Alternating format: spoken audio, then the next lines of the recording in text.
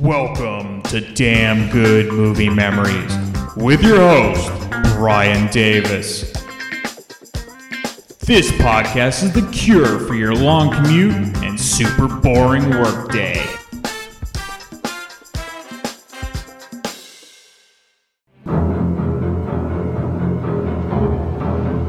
Stand by for the most extraordinary chain of events ever swept up into high adventure. Hey, Larry, where's the forklift? Forklift! It's over there for the baggage loader. Airplane. Airplane is drama. This is Dr. Brody at the Mayo Clinic. There's a passenger on your Chicago Flight 209, a little girl named Lisa Davis, en route to Minneapolis. She's scheduled for a heart transplant. I want you to make sure that she's kept in a reclined position and that a continuous watch is kept on her IV. Airplane is action.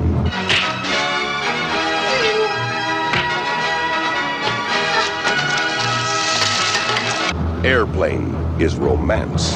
I love you, Elaine. I love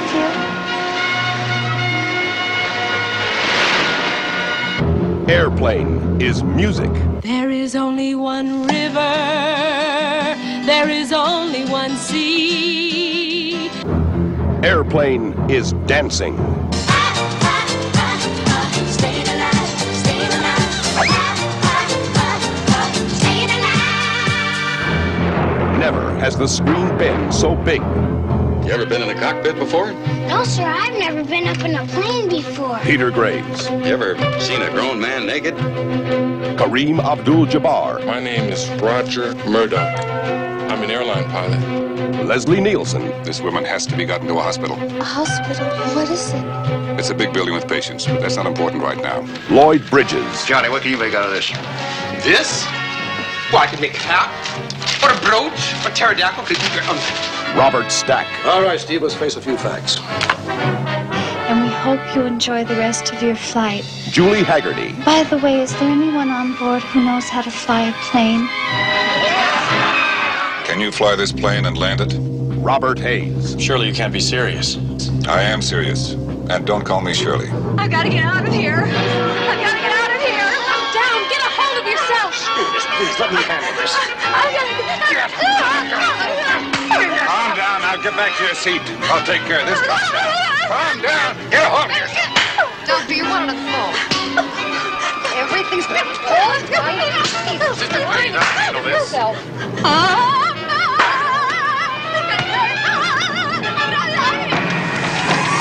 Mayday! Mayday!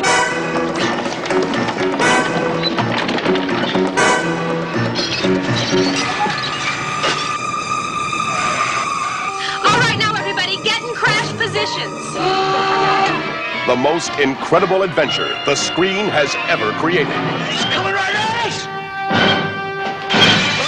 The big news is Airplane. Hey there, it's Brian Davis, and this is a special episode. It's a milestone episode. That's right, it's number 200, and what better way to celebrate than to talk about my all-time favorite movie, Airplane from 1980. The studio was Paramount Pictures. The release date was July 2nd, 1980. The running time, 87 minutes. The rating was PG, the budget was $3.5 million, and the box office took in $83.4 million, making it the fourth-ranked movie of 1980. Rotten Tomatoes gives it 97% fresh from 63 reviews. Their critics' consensus is, though unabashedly juvenile and silly, Airplane is nevertheless an uproarious spoof comedy full of quotable lines and slapstick gags that endured to this day. Roger Ebert at the time gave it 3 out of 4 stars, and here's his review. Airplane is a comedy in the great tradition of high school skits. The Sid Caesar TV show, Mad Magazine, and the dog-eared screenplay People's Nephews write in lieu of earning their college diplomas. It's sophomoric, obvious, predictable, corny, and quite often very funny. And the reason it's funny is frequently because it's sophomoric, predictable, corny, etc. Here's an example. Airplane Captain Peter Graves. Surely you can't be serious. The Doctor, Leslie Nielsen. I am serious, and don't call me Shirley. This sort of humor went out with Milton Berle, Jerry Lewis, and the Knock Knock jokes. And that's why it's so funny. Movie comedies these days are so hung up on being contemporary, radical, outspoken, and cynically satirical that sometimes they forget to be funny. And they've lost the nerve to be as corny as Airplane, to actually invite loud groans from the audience. The flop of a movie, Holy Moses, for example, is no doubt an infinitely more intelligent comedy, but the problem was we didn't laugh. Airplane has a couple of sources for its inspiration. One of them is obviously Airport from 1970 and all the sequels and ripoffs. The other might not come immediately to mind unless you're a fan of The Late Show. It's 0 Hour from 1957, which starred the quintessential 1950s B-movie cast of Dana Andrews, Linda Darnell, and Sterling Hayden. Airplane comes from the same studio, Paramount, and therefore is able to cheerfully borrow the same plot, which is an airliner is imperiled after the crew and most of the passengers are stricken with food poisoning. The 0 Hour crisis situation, how to get the airplane down, was also borrowed for the terrible Airport 1975, in which Karen Black played the stewardess who tried to follow instructions radioed from the ground. Airplane has two desperate people in the cockpit, Julie Haggerty as the stewardess, and Robert Hayes as a former Air Force pilot whose traumatic war experiences have made him terrified of flying.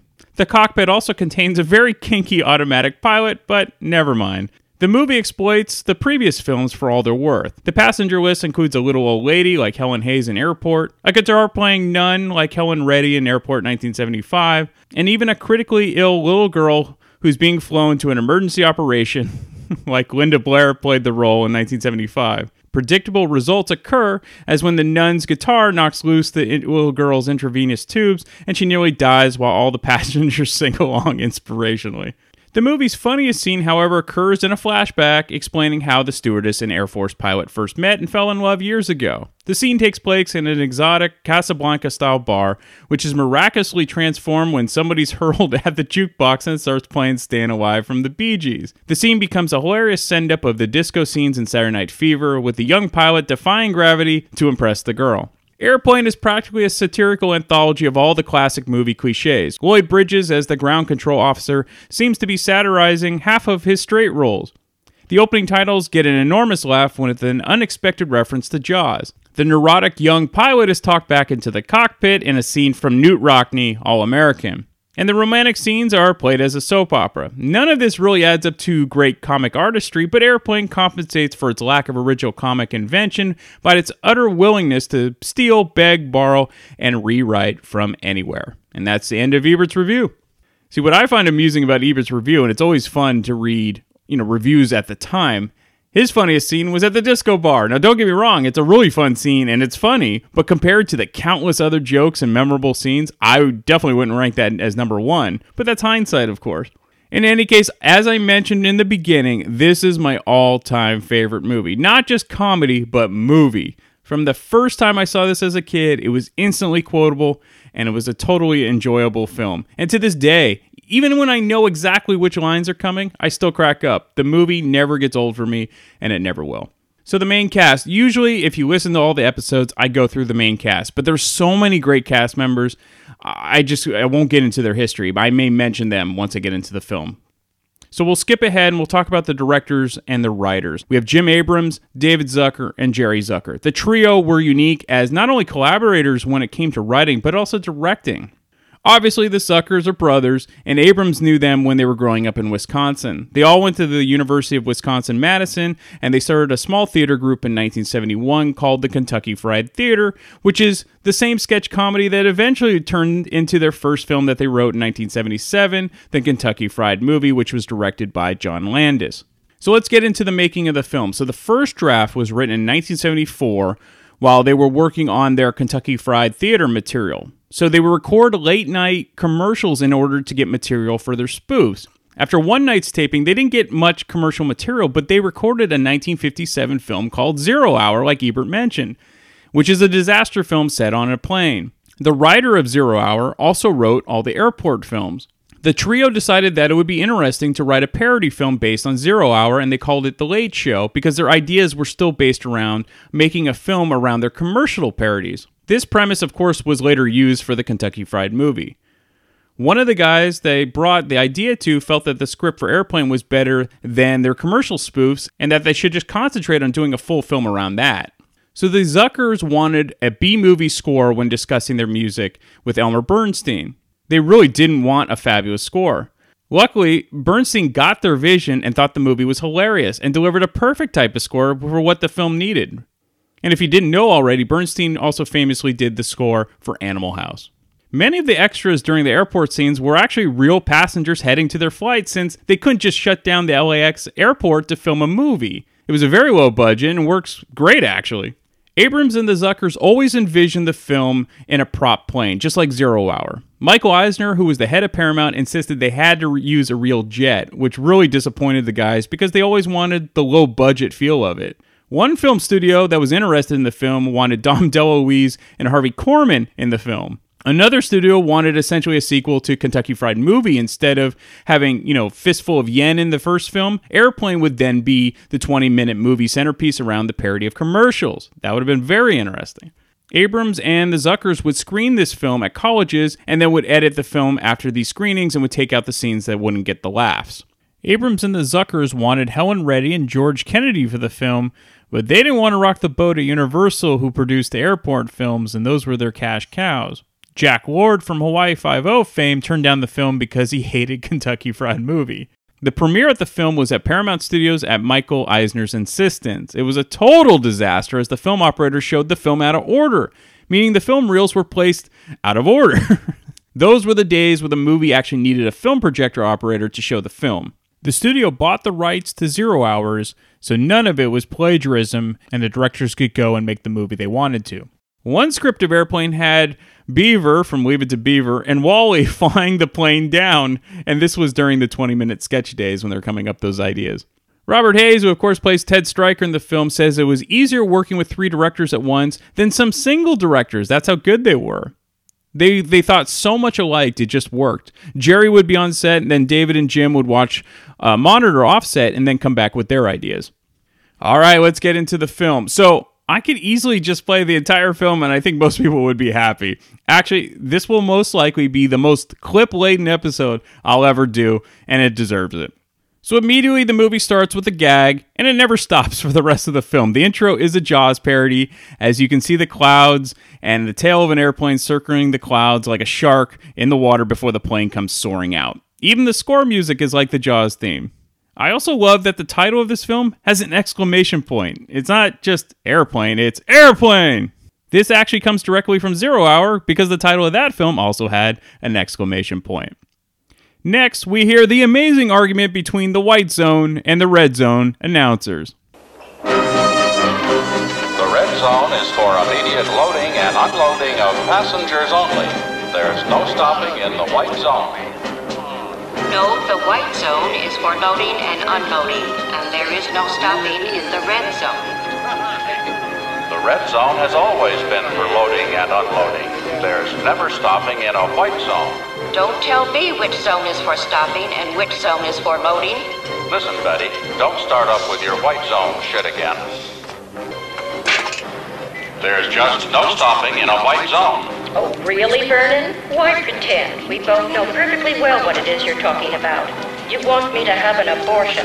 It's really the only sensible thing to do. If it's done properly, therapeutically, there's no danger involved.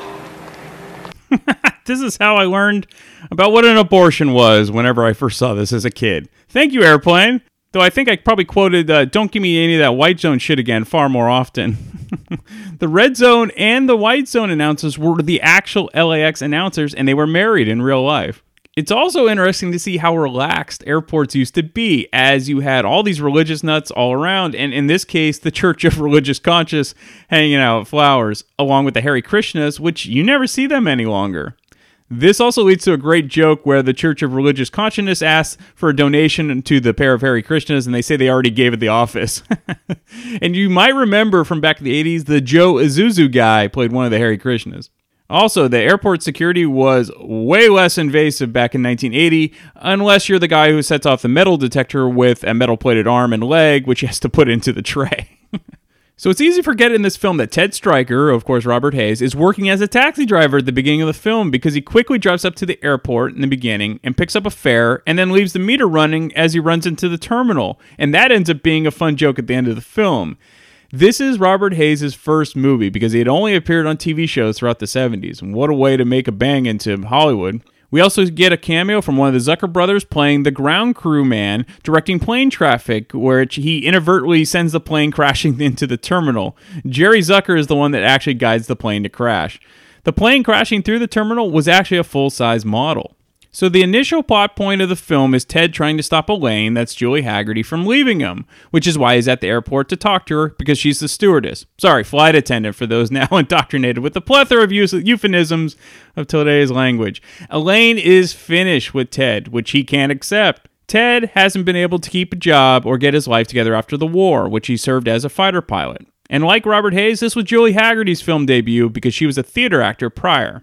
Next, we meet Captain Over, played by Peter Graves, who is perusing the magazines at the airport lobby. Here's a perfect scene that epitomizes why repeat viewing of this film will never get tiresome. You may miss it, but the magazines are labeled by section. You have fiction, non-fiction, and then whacking material, which is a section of nudie magazines.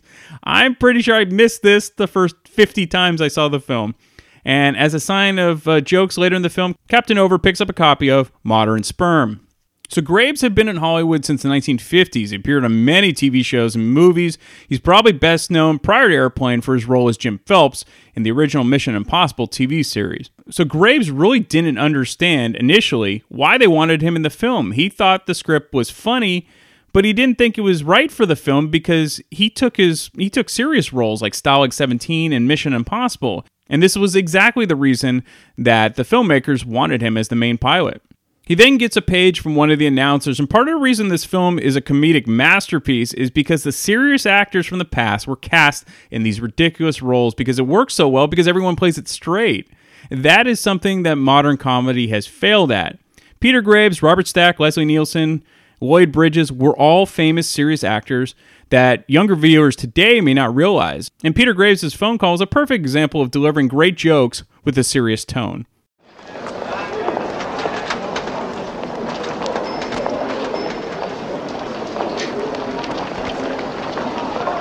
Captain Over, white courtesy phone. Captain Clarence Over, white courtesy phone.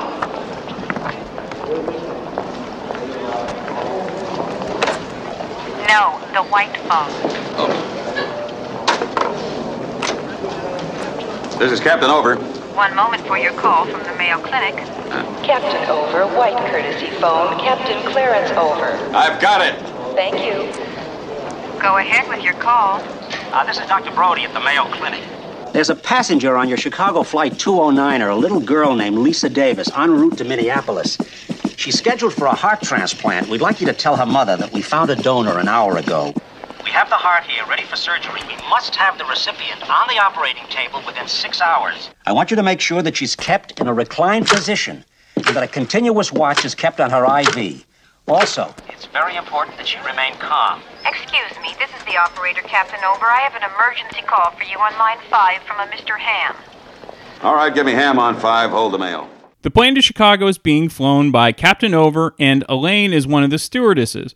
One of the hilarious cameos you might miss is definitely of the time, and that is Jimmy J.J. Walker. Remember Dynamite from Good Times? He's the windshield wiper guy before the plane takes off. It's a great sight gag because he's wiping the plane's windshield and checking the oil under the hood like he would with a regular automobile, and then falls off his ladder. Now, the studios wanted tons of cameos, which Abrams and the Zuckers did not want, but that's why Jimmy J.J. Walker is actually in this film. Paramount also wanted Barry Manilow to fly the plane, along with Bruce Jenner and David Letterman. But then the cameo that everyone remembers, and they should, is the legendary basketball player Kareem Abdul-Jabbar, who plays Roger Murdoch. He'll have one of the most memorable scenes of the film a bit later. So Kareem wanted $35,000 to be in the film in order to buy an Oriental rug. The Kareem part originally was written for Pete Rose, who was one of the most famous baseball players at the time, but unfortunately they were filming during the summer. Of course, baseball is playing during the summer, and Pete was playing ball during that time. Kareem, on the other hand, was in the off-season and it fit his schedule. Now, the athlete part was a direct tie-in to Zero Hour, which had, at the time, a famous Los Angeles Rams running back Elroy Crazy Legs Hirsch in the role, who was absolutely awful acting-wise in his role, but he had a great nickname notwithstanding. Ted decides he can't let Elaine leave without getting her back, so he quickly books a ticket for the flight. This leads to another great sight gag, as it was the era where you could actually smoke cigarettes on the plane. So he accepts the smoking section of the plane, which leads him receiving a physical ticket that is literally smoking from the customer service agent. It's also funny to see older films involving air travel, as it was custom to walk onto the terminal to get on your plane, instead of now where you have the tunnel that takes you directly into the plane. Ted now has the first of many of his war flashbacks before getting on the plane. The flashbacks are always the same as he recounts when his plane crashed during the war. Next, we are introduced to two black guys traveling together who speak jive. I seriously doubt in today's kind of overly sensitive environment that this joke would even make it into a comedy film. In any case, it's hilarious as we get subtitles for their quick conversation. This will also set up another classic scene for the film. In the meantime, this is their initial dialogue. Shit, man. That hunky must be messing my old lady. Got to be running coal upside down his head, you know? Hey, home, I can dig it. No, he ain't gonna lay no more big rap up on you, man. I say, hey, Sky. Subba say I won't sing. Pretty J, I did the same old, same old. Hey, knock yourself a pro slick. The gray matter back, lot performers down, not take TCB in, man. Hey, you know what they say? See a broad to get that booty yak 'em? Leg her down or smack 'em, yak 'em. Cole got to be. You know? Shit. So, for those listening, the subtitles say, "Golly, that white fellow should stay away from my wife or I will punch him." Yes, he is wrong for doing that. I knew a man in a similar predicament and he ended up being sorry. Don't be so naive, Arthur. Each of us faces a clear moral choice. You know what they say, early to bed, early to rise makes a man healthy, wealthy, and wise. How true. Golly. So during these jive scenes, the actors who played the characters made up all their dialogue on their own. The jive dialogue idea actually came from Abrams and the Zuckers while watching the movie Shaft, and they did not understand the slang from that film. Next, we get another ongoing joke throughout the film. Ted will sit next to the passenger and strike up a conversation with them. He will ramble on and on about his troubles before the other passenger decides to kill themselves. So the boring Ted Stryker stories, that plot point was based on a real guy that Abrams and the Zuckers knew from the Kentucky Fried Theater. We are then introduced to Lisa, the little girl having the heart transplant. She is hooked up to an IV. We also get a gag that makes fun of all the past movies where a man and a woman leave each other at a train station before the train takes off. For Airplane, they have a guy acting like a conductor as the woman runs alongside the plane, knocking over the plane guiding towers as she tries to keep up saying goodbye to this guy. This quote-unquote train scene was a satire in the classic film from 1944, Since You Went Away. 209er to ground control. We're loaded and ready to taxi. Goodbye, Bill. Goodbye, darling. I love you, darling. 209er, taxi to runway 19er. Goodbye, darling. Have your picture taken the minute you get there. Send me one, all right? Okay, here, hurry. Oh, but it's your watch. You shouldn't. You're gonna need this. It's all right. It doesn't work. Bill. Goodbye, darling. Bill. Oh. Bill. Bill. Oh, with me all the time. I swear to you. Darling, take care of yourself. Goodbye. Flight 209er, you are cleared for takeoff. Roger. Huh? LA departure frequency 123.9er. Roger. Huh? Request vector. Over. What? Flight 209er, clear for vector 324. We have clearance, Clarence. Roger, Roger. What's our vector, Victor? Tower radio clearance, over. That's Clarence, over. Over. Roger. Huh? Roger, over. What? Hey! Who? So the wordplay, which was made famous by Abbott and Costello bits from the 1940s, is perfect here. Elaine hands out reading material for the passengers, which is another thing that has been lost of today's air travel. You have a nun on the plane reading Boy's Life, and then a young boy that is reading Nun's Life. The Nun's Life cover is actually Jim Abrams dressed as a nun surfing. This leads to another great line.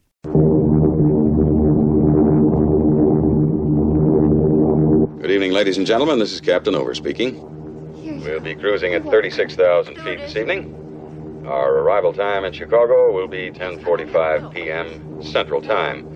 The temperature there is currently 62 degrees with a 20% chance of precipitation. Meanwhile, relax and enjoy your flight. Would you like something to read? Do you have anything light? Oh, How about this leaflet, Famous Jewish Sports Legends? Yes, thank you. We get the first of Ted's long stories, which eventually leads to the demise of the passenger, the old woman with the leaflet about famous Jewish athletes. Her facial expressions about how uncomfortable and bored she is with Ted's stories is terrific. His first story involves meeting Elaine the first time when he was in the Air Force station in the Barbary Coast, joking that it was a rough place, worse than Detroit. This leads to a fun scene involving a brawl between Girl Scouts and a parody of Saturday Night Fever as he dances to Staying Alive. I always loved when he throws off his jacket only to get it thrown back at him. The other scene that made me crack up as a kid was when the old sailor that Elaine is dancing with initially gets stabbed in the back, and then he keeps making these kind of herky-jerky motions to try to tell her that he's got his knife in his back, and she just keeps smiling and dancing, impersonating him, thinking it's a new sort of dance.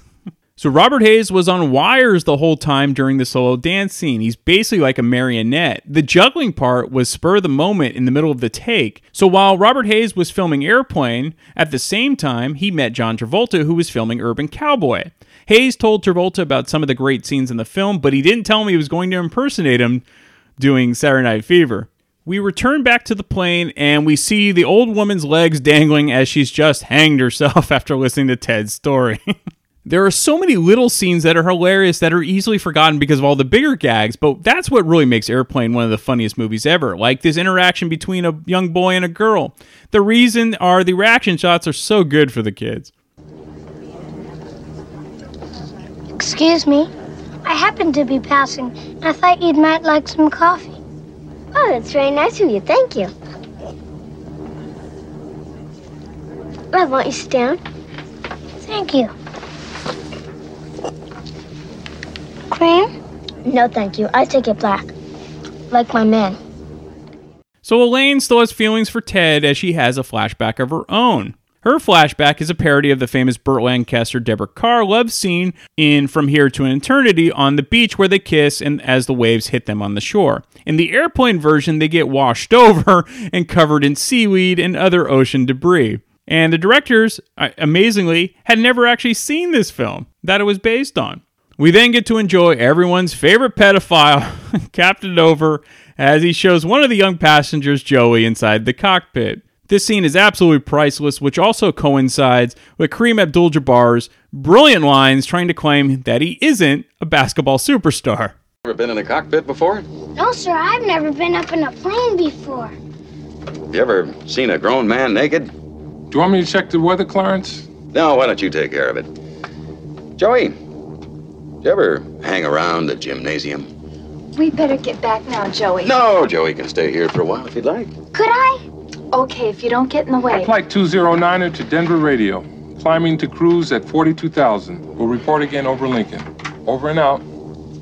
Wait a minute. I know you. You're Kareem Abdul-Jabbar. You play basketball for the Los Angeles Lakers. I'm sorry, son, but you must have me confused with someone else. My name is Roger Murdoch. I'm the co-pilot. You are Kareem. I've seen you play. My dad's got season tickets. I think you should go back to your seat now, Joey. Right, Clarence? Oh, he's not bothering anyone. Let him stay here. All right, but just remember, my name is Roger Murdoch. I'm an airline pilot. I think you're the greatest, but my dad says you don't work hard enough on defense. And he says that lots of times you don't even run down court. And that you don't really try, except during the playoffs. The hell I don't. Listen, kid. I've been hearing that crap ever since I was at UCLA. I'm out there busting my buns every night. Tell your old man to drag Walton and Lanier up and down the court for 48 minutes.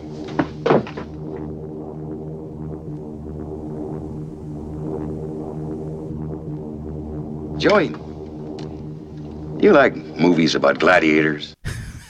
So many things are hilarious about that last scene. It's truly brilliant. My friends and I, back in the day, would say random things in class just from that scene, like, the hell I don't! When meeting with someone for the first time, do you like movies about gladiators? And if they don't get it, they're just not cool enough. Also, Kareem is talking about Bill Walton and Bob Lanier, who were the top centers in basketball back in the day. Peter Graves was absolutely horrified with the lines he had to deliver and was worried that his career might be over after the movie, but it's lived in infamy, and some of the most famous dialogue in the film comes from Peter Graves. Graves and the other actors didn't necessarily think that the dialogue would work, but Abrams and Zucker knew it would. Graves didn't even want to go to the Directors Guild screening, worried that it would be horrible, but it went over brilliantly, and Graves couldn't believe it. So when Jim Abrams was transcribing the 0 Hour script, there was an exact scene in the film where a young boy goes into the cockpit to talk to the pilots. And there's a line where the pilot asks if the boy has ever been in a cockpit before. Abrams wrote the line as, "Have you ever sucked a grown man's cock before?" So everyone cracked up, but they knew that would never make it into the actual script. Eventually, this one line evolved into the jokes that Captain Over would be best known for. We get another flashback scene from Ted as after he continues to attempt to reconnect with Elaine on the plane. This time it's when Ted spent time in the mental hospital after his crash. You get another blast from the past that I guarantee nobody will get if they're under 80 years old, and that's Ethel Merman, who makes a cameo after Ted jokes that one of the patients thinks they are Ethel Merman. For those that don't know, she was a famous singing actress who made her name on Broadway musicals from the 1930s through the 60s. So Ethel Merman had one request to appear in this film, and she just wanted to bring her own hairdresser. The directors absolutely loved her on set, and she was a delight to be around, according to them. Speaking of singing, next we get a great scene with Randy the stewardess, played by Lorna Patterson, who borrows an acoustic guitar from the nun on the plane and decides to sing for Lisa the heart transplant girl. Here's another scene that I absolutely loved as a kid, because Randy accidentally knocks out the IV from Lisa's arm while getting into the song, which leads Lisa to go into shock. So if you didn't know, Lorna Patterson's other memorable role was as Private Benjamin in the TV show adaptation. So the directors couldn't have the nun sing the song to the heart transplant girl because it would have conflicted with the actual airport movie, which was owned by Universal. And that's why Lorna Patterson, who played Randy, had to do the song instead of the nun. Now, the writer of that particular song that Randy sings was horrified that his beautiful love song dedicated to two people getting married was used in a farce like Airplane. So next, Ted decides to bore yet another passenger to death as he reminisces about his time in the Peace Corps with Elaine after the war, where they were stationed at a small tribe in Africa. Ted teaches them basketball and they end up shooting and dunking like pros, while Elaine shows the women Tupperware usages. The flashback leads to another hilarious ongoing gag of the beginning of Ted's drinking problem. This involves him attempting to drink a glass of something and then missing his mouth completely. We return to the plane, and the man Ted's talking to, James Hong, decides to stab himself with a knife while Ted keeps telling his story. You might remember James Hong from the Kurt Russell movie Big Trouble in Little China, as he played David Lo Pan. This is also the beginning where the passengers are starting to get sick from the dinner they were served. We find out later it was from the fish. This is a great throwaway line from a woman describing how she feels. Oh, I can't stand it. What is it? Oh. Yes? Oh, it's my stomach. I haven't felt this awful since we saw that Ronald Reagan film. I'll see if I can find some Dramamine. So you have to keep in mind, when this came out, it was during the 1980 election where Ronald Reagan was running against Jimmy Carter. In any case, Joey returns to the cockpit, and we get another gem from Captain Over. Joey, have you ever been in a Turkish prison? Like the abortion line early in the film, this led me to find out about Turkish prisons. Good times. Also, one of my favorite things as a kid was to hear people throw up in a comedic way. Would either of you like another cup of coffee? I will, but Jim won't. I think I will have another cup of coffee. Jim never has a second cup of coffee at home.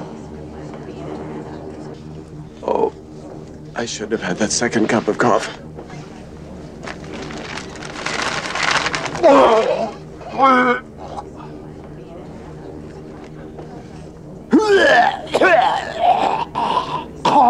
Jim never vomits at home. So all those great vomit noises were done by Jim Abrams. The Jim Never lady will soon have her own infamous scene coming up. Next, we are introduced to Dr. Rumack, played by Leslie Nielsen, who is sleeping in his seat with his stethoscope in his ears like headphones. He checks on the woman who didn't like the Ronald Reagan films, and she now has eggs coming out of her mouth. Dr. Rumack hatches one, and a little bird flies out. You'd better tell the captain we've got to land as soon as we can. This woman has to be gotten to a hospital. A hospital? What is it? It's a big building with patients, but that's not important right now. Tell the captain I must speak to him. Certainly. Captain, how soon can you land? I can't tell. You can tell me I'm a doctor. No, I mean, I'm just not sure. Or can't you take a guess? Well, not for another 2 hours. You can't take a guess for another 2 hours? No. I mean, we can't land for another 2 hours. Fog has closed down everything this side of the mountains. We've got to get through to Chicago.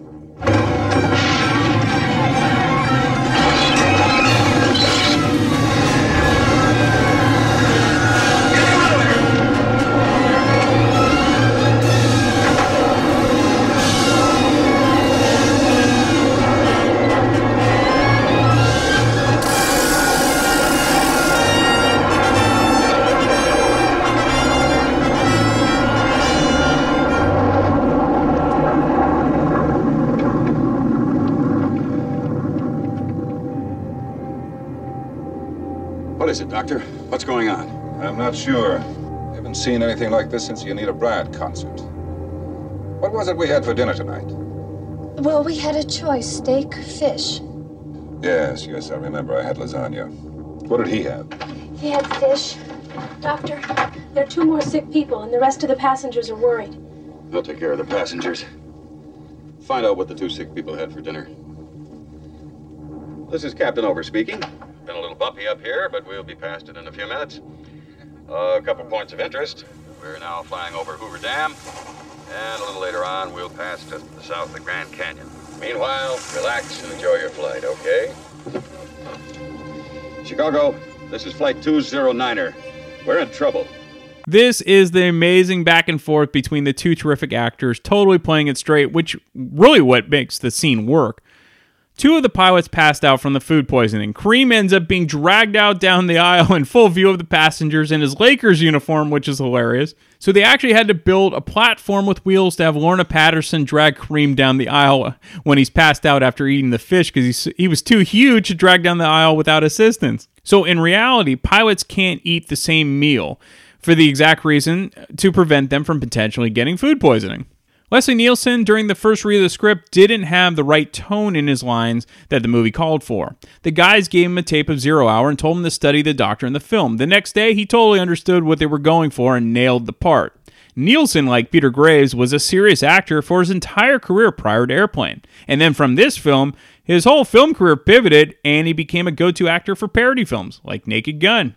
Dr. Rumack tells us the symptoms and outcome of what's happening to the passengers who ate the fish. The best part is seeing Captain Over go through the symptoms process in real time, as Rumack tells us. Dr. Rumack, Mr. Hammond ate fish, and Randy said there are 5 more cases, and they all had fish too. And the co-pilot had fish. What did the navigator have? He had fish. All right. Now we know what we're up against. Every passenger on this plane who had fish for dinner will become violently ill in the next half hour. Just how serious is it, Doctor? Extremely serious. Starts with a slight fever, dryness of the throat. As the virus penetrates the red blood cells, the victim becomes dizzy. Begins to experience an itching, a rash. From there, the poison goes to work on the central nervous system, causing severe muscle spasms, followed by the inevitable drooling.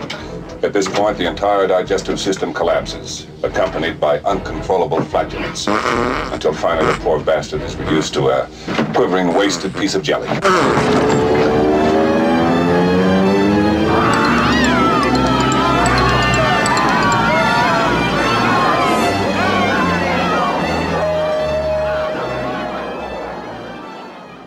Captain Over is the next person to be taken out by the fish, and now we are introduced to Otto, the automatic pilot, which is a blow-up doll. More on him later.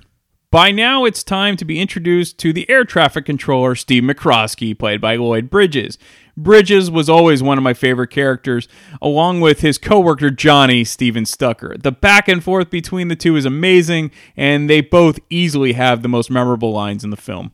Back to you in a minute. Hold all takeoffs. I don't want another plane in the air. When the 508 reports, bring it straight in. Yes, sir. Put out a general bulletin to suspend all meal service on flights out of Los Angeles. Tell all dispatchers to remain at the post. It's going to be a long night.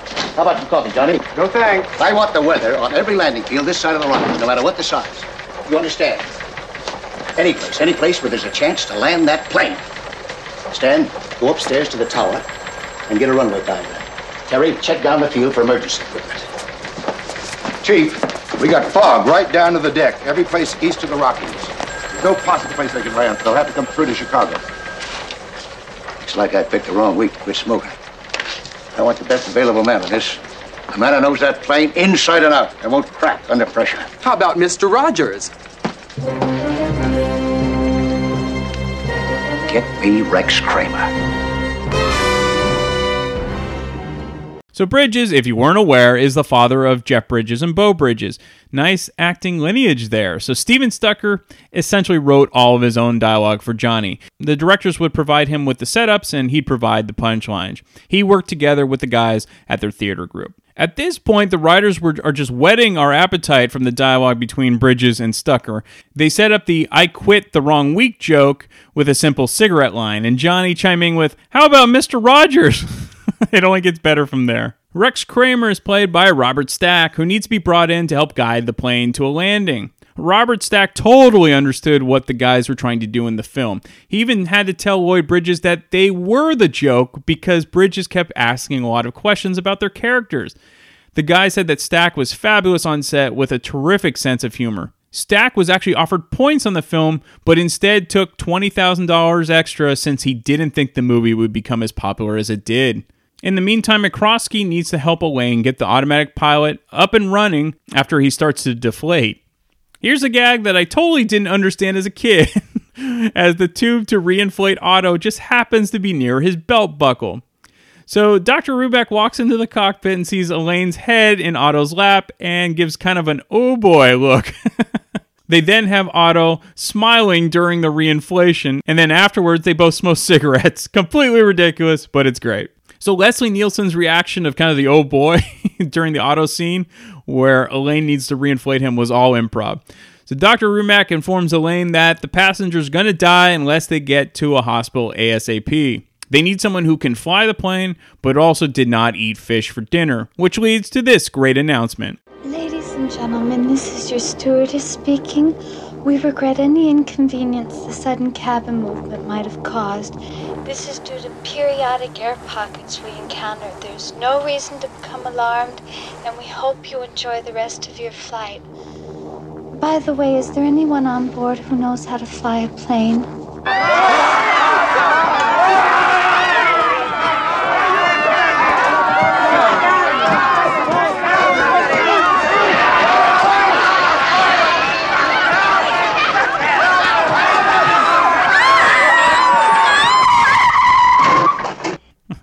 There are so many crazy things about this last scene. One, while Elaine is making her announcement, Captain Over is being dragged down the aisle passed out. Then, when everyone goes berserk, we get the most random case of gratuitous nudity ever as a woman simply jumps in front of the camera topless and jumps up and down for a few seconds, and then goes away. Pretty sure this was the first nude scene I ever saw in film. In addition, you have two guys dueling with swords, and the nun is choking the Hare Krishna. Next, we officially meet Rex Kramer, who is picked up at his house by an airport associate who is manhandled by Kramer's dog. It's so random, and it's hilarious.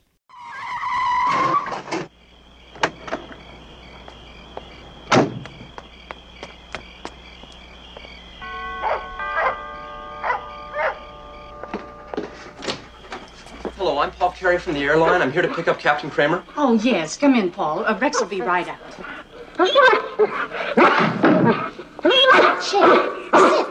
Sit. So I understand you have a real emergency down there. Yeah, something like that. But as I say, they didn't have time to tell me very much. Chef, no. I'll bet you have exciting things happen all the time down there. Well, airline business does have its moments, but after a while, you again get used to it. Chef, come. He gets so excited when new people are here. Are you a pilot yourself? No, I'm in training program. It's unbelievable. Just unbelievable. How many times I've warned those people about food inspection? You'd think after all these years someone would listen to you. Oh, well, airport management, the FAA, and the airlines. Oh, cheats and liars. All right, let's get out of here.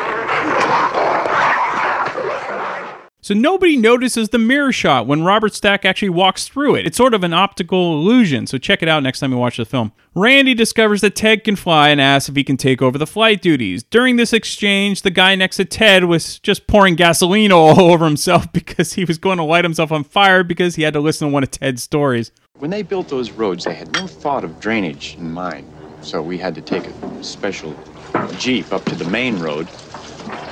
In fact, we were lucky to even get a Jeep since just the day before, only one that we had broke down, had a bad accident. Excuse me, sir. There's been a little problem in the cockpit. The cockpit? What is it? It's the little room in the front of the plane where the pilots sit. But that's not important right now. You see, the first officer is ill, and the captain needs someone to help him with the radio. Do you know anything about planes? Well, I flew in the war, but that was years ago. I wouldn't know anything about it. Would you go up, please?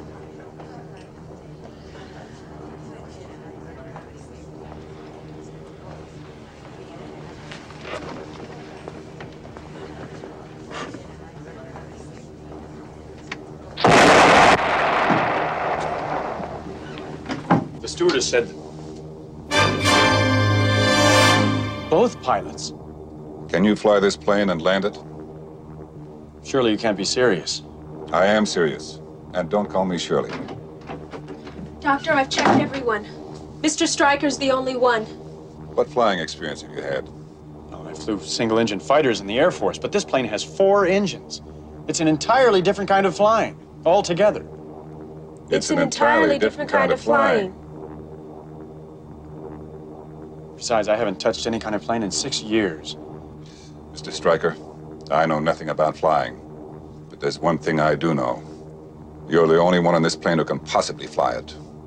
You're the only chance we've got.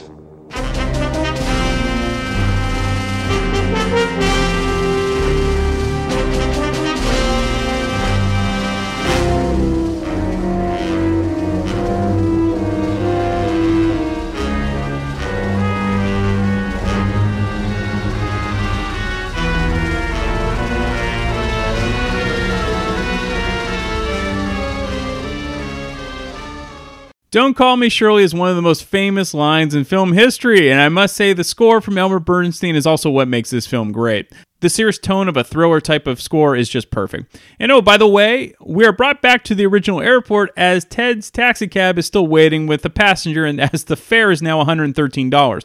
So, the guy sitting in the taxi was Howard Jarvis, who wrote a property tax law in California called Prop 13, which was a money-saving and tax-cutting initiative that led to major cuts in public services, especially in schools and libraries in California. Another sight gag is Kramer driving to the airport while he drives just like a maniac. He runs over a bicyclist. It's great, as you can clearly see it's a green screen, as so often was the case during driving scenes in much older films. And what the guys did was they added men on horses in the background and whatnot, and the car that Robert Stack was driving to the airport was actually Robert Hayes' Mustang.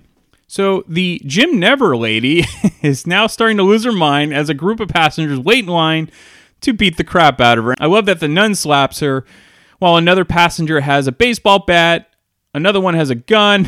They're all waiting in line to get their licks in. In the meantime, Rex Kramer beats the shit out of all the religious nuts at the airport. Robert Stack did all of his own stunts for this fight scene, and he was 61 years old at the time. Mayday! Mayday! Mayday! Mayday, what the hell is that? Mayday? Why, that's the Russian New Year. You know, we'll have a big parade and we'll serve hot hors d'oeuvres.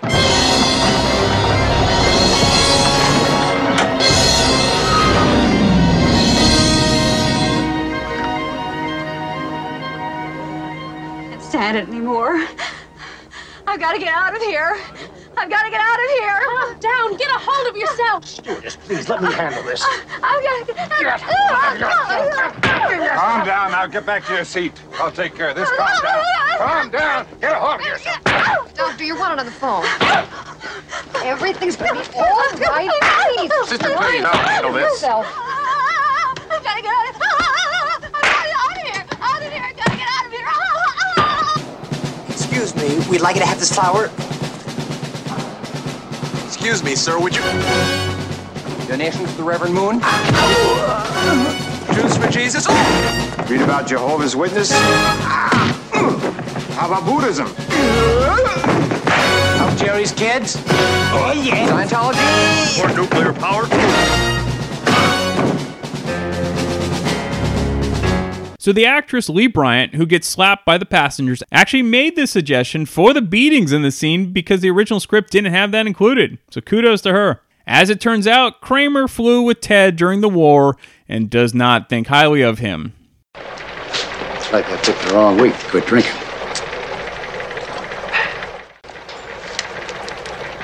Stryker? Stryker, this is Captain Rex Kramer speaking. Yes, Captain Kramer. Read you loud and clear. Right, it's obvious you remember me. So what do you say you and I just forget about everything except what we have to do now?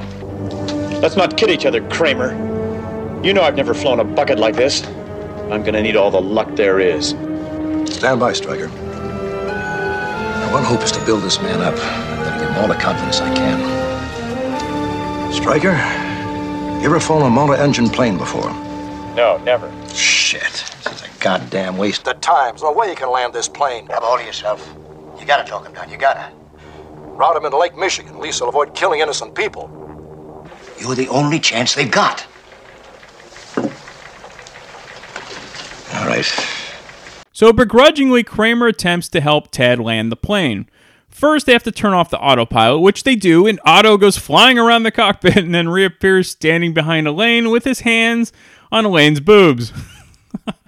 Anyway, Elaine is now Ted's co-pilot. Next, we get another classic scene. You know it, you love it. Enjoy. Can I get you something? It's your mofo butter laying me to the bone, jacking me up. Tight me. I'm sorry, I don't understand. Cuddy say can't hang. Oh, stewardess, I speak jive. Oh, good. He said that he's in great pain and he wants to know if you can help him. All right, would you tell him to just relax and I'll be back as soon as I can with some medicine. Just hang loose, blood. She's gonna catch up on the rebound on the med side. What it is, Big Mama? My mama raised no dummies. I duck her rap. Cut me some slack, Jack. Say cutting we say be doing it. Chump don't want to help. Chump don't get the help. Say can't hang, say 7-Up. Jive ass dude don't got no brains anyhow.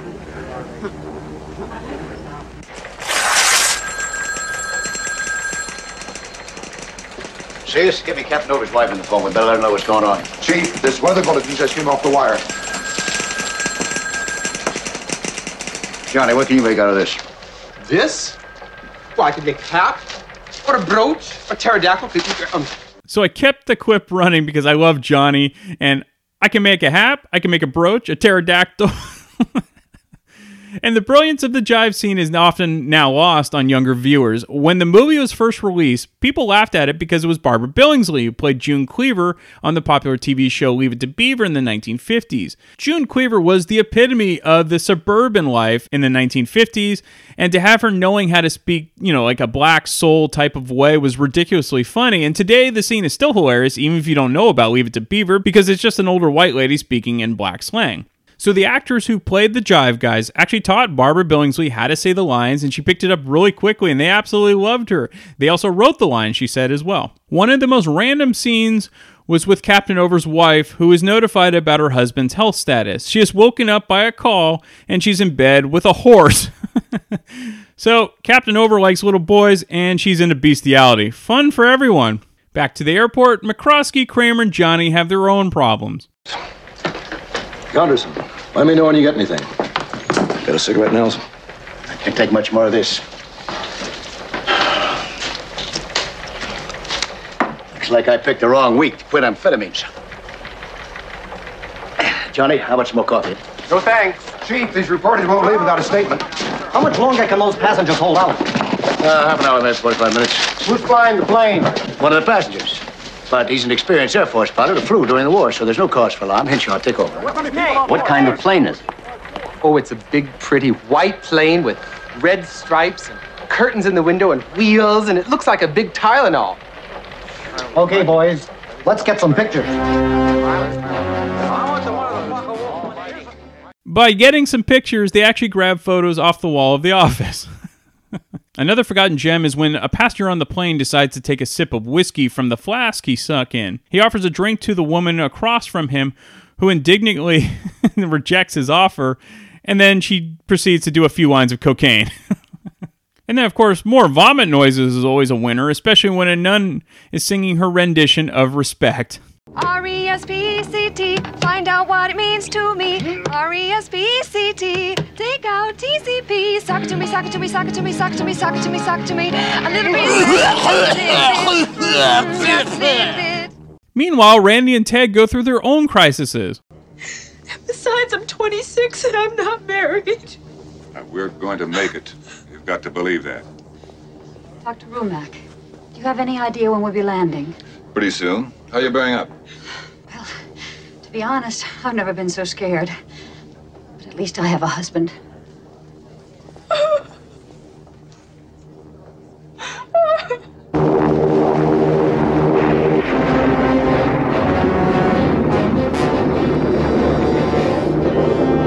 Stay in formation. Target's just ahead. Target should be clear if you're going low enough. You'll have to decide. You'll have to decide. You'll have to decide. Stay in formation. Target's just ahead. Target should be clear if you're going low enough. You'll have to decide. You'll have to decide. You'll have to decide.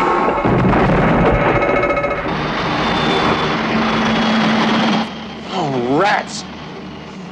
Lost number 4. What happened, Ted? What went wrong? The oil pressure. I forgot to check the oil pressure. When Kramer hears about this, the shit's gonna hit the fan. Watch that oil temperature. What the hell's he doing up there? Stryker, that plane can't land itself. It takes a pilot who can handle pressure. Ease off, Rex. He hasn't flown for years. It's not his fault. Could happen to any pilot. It happened to Barbara Stanwyck. Can't push him too hard. He might break. Gotta remember who you're dealing with. Nick, Pete, Jared, there's a fire in the barn. That's right. I can't take the pressure. I was crazy to think I could land this plane. But Ted, you know... I don't care. I don't have what it takes. I'd be better off with someone who'd never flown before.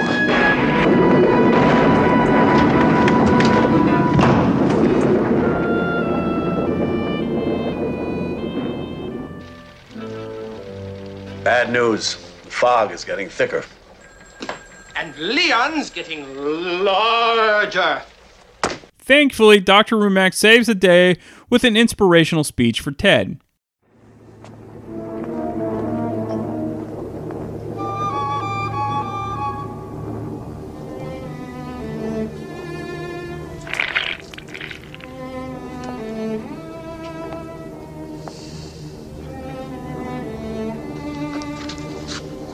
I know what you're going to say, so save your breath.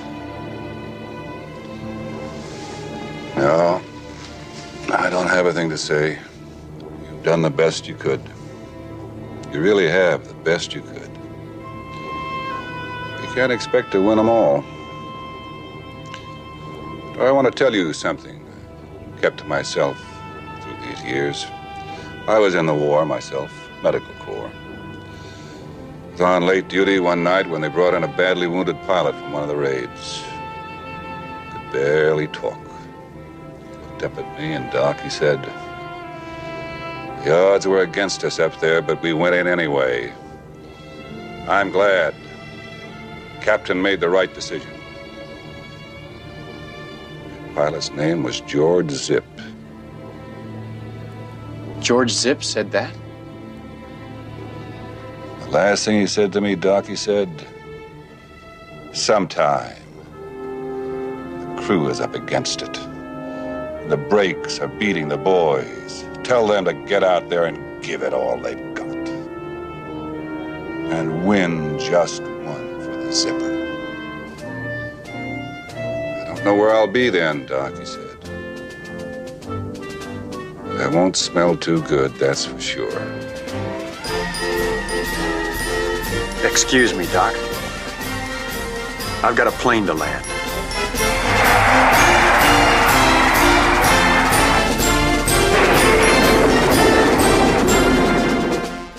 So this is a parody, and Ebert kind of referenced it, of the famous scene, also with Ronald Reagan, from the film Knute Rockne, All-American. So the whole win one for the Gipper, Reagan played George Gipp. Also inspiring is the random dialogue from our favorite guy, Johnny. Passengers certain to die. Airline negligent. There's a sale at Penny's. All right, I'll need 3 men up in the tower. You, Newbar, you must see us. Me, John, Big Tree. Stand by, Stryker. We're going to the tower. Good luck. We're going to the tower. The tower! The tower! Rapunzel! Rapunzel! Nelson. Linda, your husband and the others are alive, but unconscious. Just like Gerald Ford. Now, there's a chance that we can save them if Stryker can get that plane down in time. That isn't much of a chance, is it? I don't know, Lynn. I don't know. Well, we're doing everything we can. Now, excuse me, huh?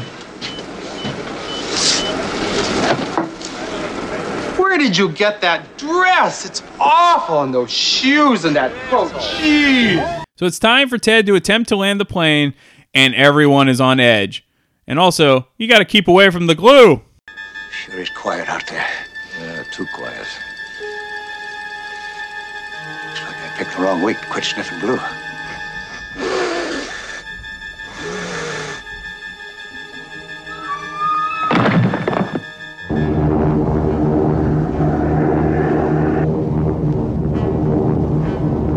There it is. There he is. Stryker, you're coming in too fast. I know. He knows! He knows! It's below 700 now, still going down. 675, 650, 625. He's holding. No, he's down. Sound your alarm bell, now. All right, now, everybody, get in crash position.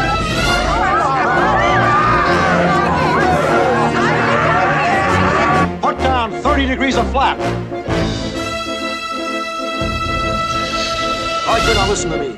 Remember your brakes and switches. Get ready to flare it out. He's all over the place. 900 feet up to 1,300 feet. What an asshole. More left rudder. Put down more flap.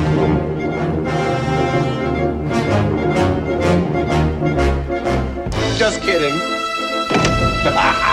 Stryker, lift your nose. Straighten your wings. Coming in too fast. Watch your speed. He's coming right at us.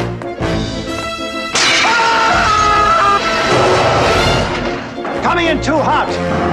Ease up on the throttle. Watch for that crosswind. Level it out. Aim for the numbers. Let the dip your left wing. You're drifting. Keep your eyes on the far end of the runway. You're too low, damn it. Watch your stall speed.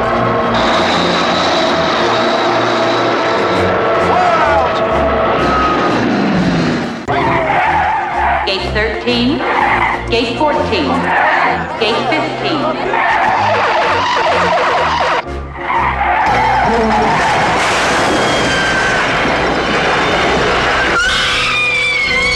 Ariel, look behind Return! It's a twister!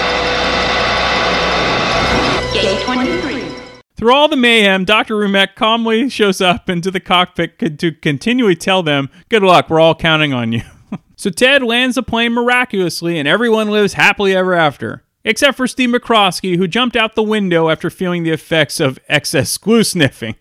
That's some good shit! Also, you may miss the ambulance crashing after taking some passengers from the plane. Of course, the ending is perfect, with Ted and Elaine together, and then we see Otto and his female Otto co-pilot restart the plane and depart. The end! Actually, not so fast. For years, I thought that Ferris Bueller was the king of the after-credits last scene. But actually, Airplane does the same thing as we see the passenger still sitting in Ted's cab after hours of waiting, and he says, Well, I'll give him another 20 minutes. But that's it. So this was supposed to be funny at the time because Howard Jarvis saved the taxpayers' money with Prop 13 while he's gladly wasting money by waiting in his cab. So in the credits, you might notice there's a joke that they give credit to author of Tale of Two Cities, Charles Dickens. All right, there were a couple deleted scenes. There was the kids drinking coffee together that was a bit longer. And then the other one is Robert Stack and Lloyd Bridges. They're standing by a water cooler, and they continue to take the little cups from the cooler, one after another, and throw them down on the ground while having a conversation. It's actually really funny, but it didn't do well in the test screenings. All right, there are a ton of fun facts. Let's go through them. There was going to be an Air Poland joke where Jose Feliciano was the pilot. And if you didn't know, Jose Feliciano was a blind musician. The joke was cut out since the anti-defamation group complained. So there was a sequel, Airplane 2, but the directors had nothing to do with the sequel. The studio was relentless about having a sequel since the first film was so successful. But to their credit, the guys just felt that they did everything possible joke-wise in the original film, which is why the second film just rehashed a lot of the same jokes. Abrams and the Zuckers have never, ever seen the sequel. So the airline, Trans-American, is a real airline, but it was a cargo airline. Leslie Nielsen used to always carry a manual fart machine device. He would walk up to random people he'd never met and just make fart noises from the palm of his hand. He loved to keep people off guard. Robert Hayes said the toughest part about being in the film for him were the scenes with Leslie Nielsen because he kept setting off his fart machine in every take. Peter Graves said that pilots adored the movie and often was invited into the cockpits during his flights after the film. The woman who gets makeup all over her face during the turbulence was the Zuckers' mother. Leslie Nielsen's nose growing when he's lying to the passengers was just a broom handle where you don't see his face. The first take, when the shit really hits the fan, actually hit Steven Stucker in the face. So Aeromexico was the only airline at the time to buy the film for their in-flight entertainment. The part of the Jive Lady was originally intended for Harriet Nelson, who had played the mother in the 1950s sitcom The Adventures of Ozzie and Harriet. She turned it down because she was concerned about the film's adult language. She later admitted to Robert Hayes that she regretted not taking the part. But look, nobody could have done it better than Barbara Billingsley. So Stayin' Alive, the song, was sped up for the dance scene in the film. Permission from the Bee Gees had to be obtained to speed it up. To get the film green-lighted by Paramount, Jim Abrams, David Zucker, and Jerry Zucker pitched it as National Lampoon's Animal House on a plane, which of course was far from the truth, but the only way they could get the studio execs to understand it was a zany comedy. According to his autobiography, Christopher Lee actually turned down the role of Dr. Rumack, and he described it as a big mistake. That would completely change the life of Leslie Nielsen. Sigourney Weaver auditioned for the role of Elaine. Bill Murray and Chevy Chase were considered for the role of Ted. In an interview shortly after the death of Peter Graves in 2010, Ross Harris, who played Joey, said that Graves was extremely uncomfortable when the two were on set together. Graves avoided any contact with him when they were not filming. Harris also commented that Kareem Abdul-Jabbar was not acting when he erupted and grabbed Joey following his relentless criticisms about Kareem's basketball performance. Harris said that Kareem grabbed him very hard and Joey's fearful expression was quite real.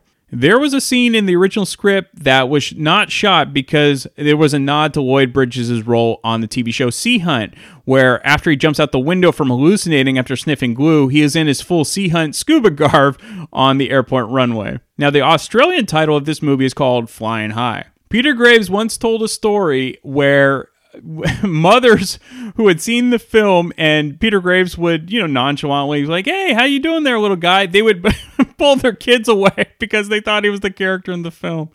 Oh, it's too good. All right, look, I've said it many times before. This is my all-time favorite movie. My second all-time favorite movie is The Blues Brothers. They're both filmed in 1980. They're completely different movies, but they're both very funny. But Airplane, my God, it bears repeat viewing. Even after all these years, there's still stuff I catch. And even if I know it's coming, I still love it. It's just a terrific comedy. It never gets old. And I hope today's generation will appreciate it. Maybe they will, maybe they won't. I'm glad it still lives. It's been 40 years since it first came out as I'm recording this. So go back, enjoy. If you want to watch the sequel, go ahead. I do own the sequel, so eventually we will cover it, but nowhere near as good as the original classic. I will be back next week for yet another random movie from my DVD collection. Hey, this is Brian Davis, and you might know me from the Damn Good Movie Memories podcast. And now get ready for the Bad Beat Show on ThatMetalStation.com from 11 p.m. to 1 a.m. Eastern every Wednesday night. I'm going to play some kick-ass hard rock inspired by the blues, because after all, the foundation of all things rock and metal is, of course, the blues. So join me every Wednesday night for the Bad Beat, because even when you lose, you still win. We are officially on Spotify now, so if you don't use iTunes, if you don't use the Podbean app, you can go to Spotify and get all of our past episodes. You can stream it on there, so if you're a Spotify user, you can go find Damn Good Movie...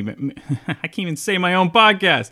Damn Good Movie Memories. Yes, I know what I'm talking about. I'm the host, right? Okay, so go to Spotify, look for Damn Good Movie Memories. You can stream all of that stuff.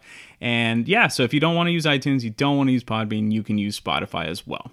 All right, before we sign off, we do have t-shirts are available for sale. All you have to do is go to TeePublic, that's TeePublic.com, and you can get your very own Damn Good Movie Memories t-shirt. You can get all sizes, any gender, you can get whatever you want just at the tip of your fingers. So just go to TeePublic.com, look up Damn Good Movie Memories, and you can get your very own t-shirt.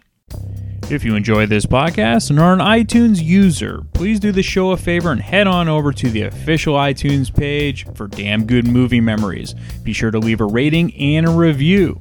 This will allow the show to appear higher in the algorithm and spread the joy of this podcast to the masses.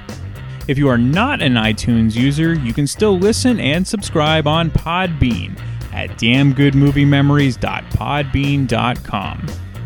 Be sure to like us on Facebook under our Damn Good Movie Memories page. You can also listen to a limited number of episodes on YouTube. I hope you enjoyed this week's episode, and be sure to tune in next week for an all-new episode of Damn Good Movie Memories. I am Dr. Fuck. And I'm the Total Alcoholic. And we are part of the Rock and Metal Combat Podcast. We are the Rock and Metal Combat Podcast. That's right. And the way you can check us out is we are on iTunes and also Podbean. And we forgot a review recently. I got this review right here. It says right here, it says, Rock and Metal Combat Podcast is the greatest podcast in the world, and it's my number one podcast, signed by Science. Now, and then Science also says... Science also said... My second favorite podcast is It Doesn't Matter, the rest suck. Rock and Metal Combat Podcast on iTunes and Podbean. Check it out. Science! Are you ready for the hottest new podcast out there? Check out the Vieira Vault, featuring none other than Dr. Fuck Ralph Vieira. You will hear personal stories and personal songs from the vault. There ain't nothing else like it. The one, the only, the original Vieira Vault on Podbean, Stitcher.com, and iTunes. Spreaker. God damn it.